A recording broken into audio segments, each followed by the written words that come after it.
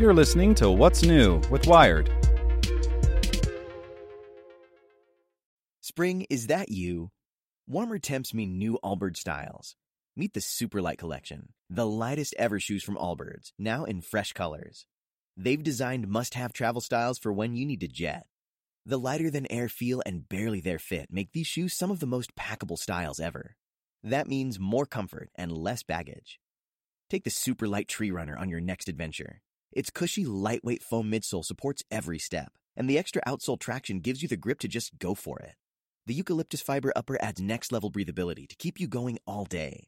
Plus, the Superlight Tree Runner is comfortable and ready to go right out of the box. So, what can you do in a Superlight shoe? What can't you do is the better question. And because they're super packable, the real question is, where are you taking them? Experience how Allbirds redefines comfort. Visit allbirds.com and use code SUPER24 for a free pair of socks with a purchase of $48 or more. That's ALLBIRDS.com, code SUPER24. Here's today's spoken edition of Wired.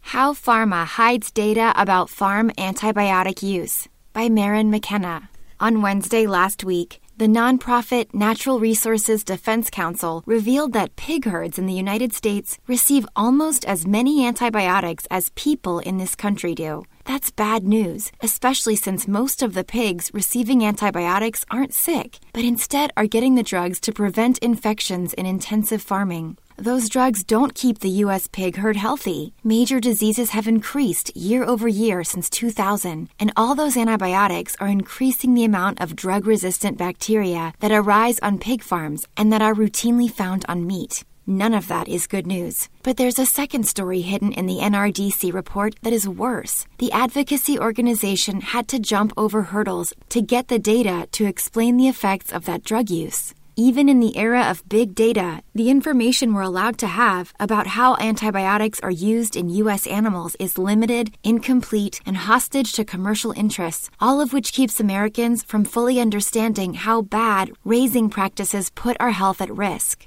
It doesn't have to be that way. Other nations track and report agricultural antibiotic use, livestock diseases, and human health impacts, not only in granular detail, but in unified data sets that make it easy to see how what's happening on farms affects the wider world.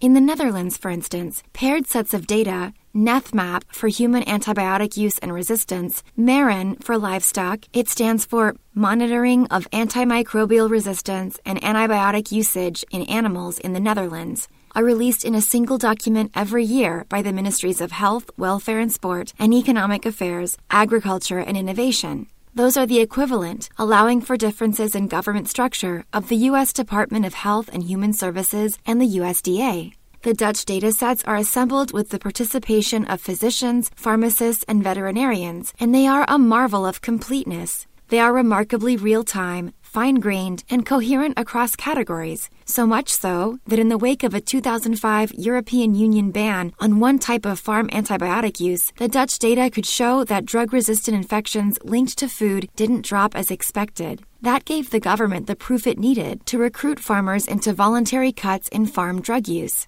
Antibiotic use dropped 60% in 3 years, and that time they saw a drop in human infections. Contrast that to the United States, where human prescription statistics are compiled and sold by a private company, Quintiles IMS, formerly IMS Health. NRDC couldn't afford to buy this data for its report. The group had to beg from a deeper-pocketed think tank. Animal drug sales, but not usage, are tendered by veterinary drug manufacturers to the FDA. Documenting where resistance is occurring is even more complicated. That is a joint project of the USDA, FDA, and CDC, but the agencies don't report all their results in a single document or at the same time. In the current political moment, perhaps it's no surprise that the companies that make and sell antibiotics play a much larger role in the U.S. surveillance system than they do in the Netherlands or across the European Union. For a glimpse of how uninformative American antibiotic surveillance is, look at how animal antibiotic data comes to be. Compiling and releasing those stats is governed by a law called the Animal Drug User Free Act, ADUFA. The law's origin was a slightly shady deal done between the FDA and pharma companies back in 2003. The companies were so impatient with the slow pace of new drug approvals that they volunteered to pay a user fee that would allow the agency to hire more staff and process paperwork faster. In ADUFA's first years, drug companies paid the FDA $43 million, practically guaranteeing the Act's reapproval when it came up for a 5-year reauthorization. Sensing some leverage, members of Congress who wanted more transparency around farm antibiotic use shoehorned into the law a requirement that any antibiotics manufacturer that wanted new drugs approved would have to give up some agricultural sales data in exchange. That led to the first ADUFA report, technically the summary report on antimicrobials sold or distributed for use in food-producing animals, in 2009. It has been published every year, more or less, ever since. But the statistics included in the report have been incomplete at best. The first ADUFA report, which recorded 28.8 million pounds of antibiotics sold for farm use, was only 4 pages long and contained just a single table. It's up to 67 pages and 28 tables and figures now.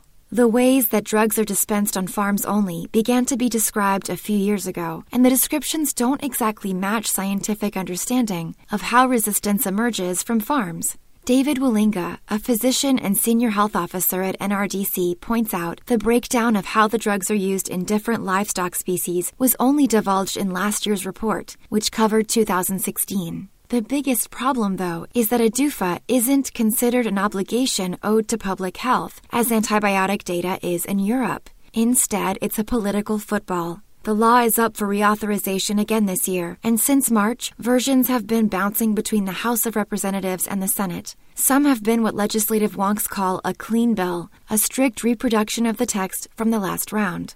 But others have been lavishly tinkered with. One provision allowed the use of animal drugs for up to 5 years under conditional approvals, that is, without companies having to reveal any data showing their drugs are effective. The newest version of ADUFA isn't final yet. Versions that separately passed the House and Senate will have to be reconciled and then voted on again. Advocacy organizations who have been monitoring the maneuvers contained in the various amendments are already exhausted, not just by the argumentation, but by the persistent sense that farm antibiotic misuse isn't anyone's priority other than theirs. The lack of data is a problem because we know that antibiotics are vastly misused in agriculture, but we need more information on exactly how they are used to put in place the best stewardship practices possible, says Matthew Wellington, Antibiotics Program Director for the organization USPIRG. The less clear that data is, the harder time public health advocates and elected officials will have in creating best practices.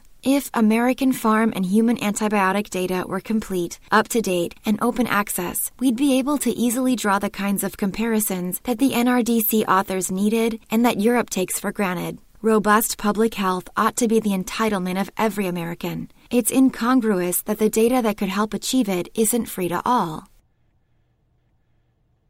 Spring, is that you? Warmer temps mean new Allbirds styles.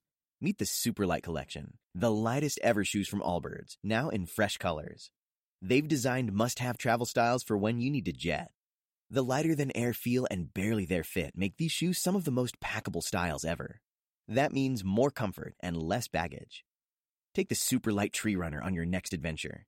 Its cushy, lightweight foam midsole supports every step, and the extra outsole traction gives you the grip to just go for it.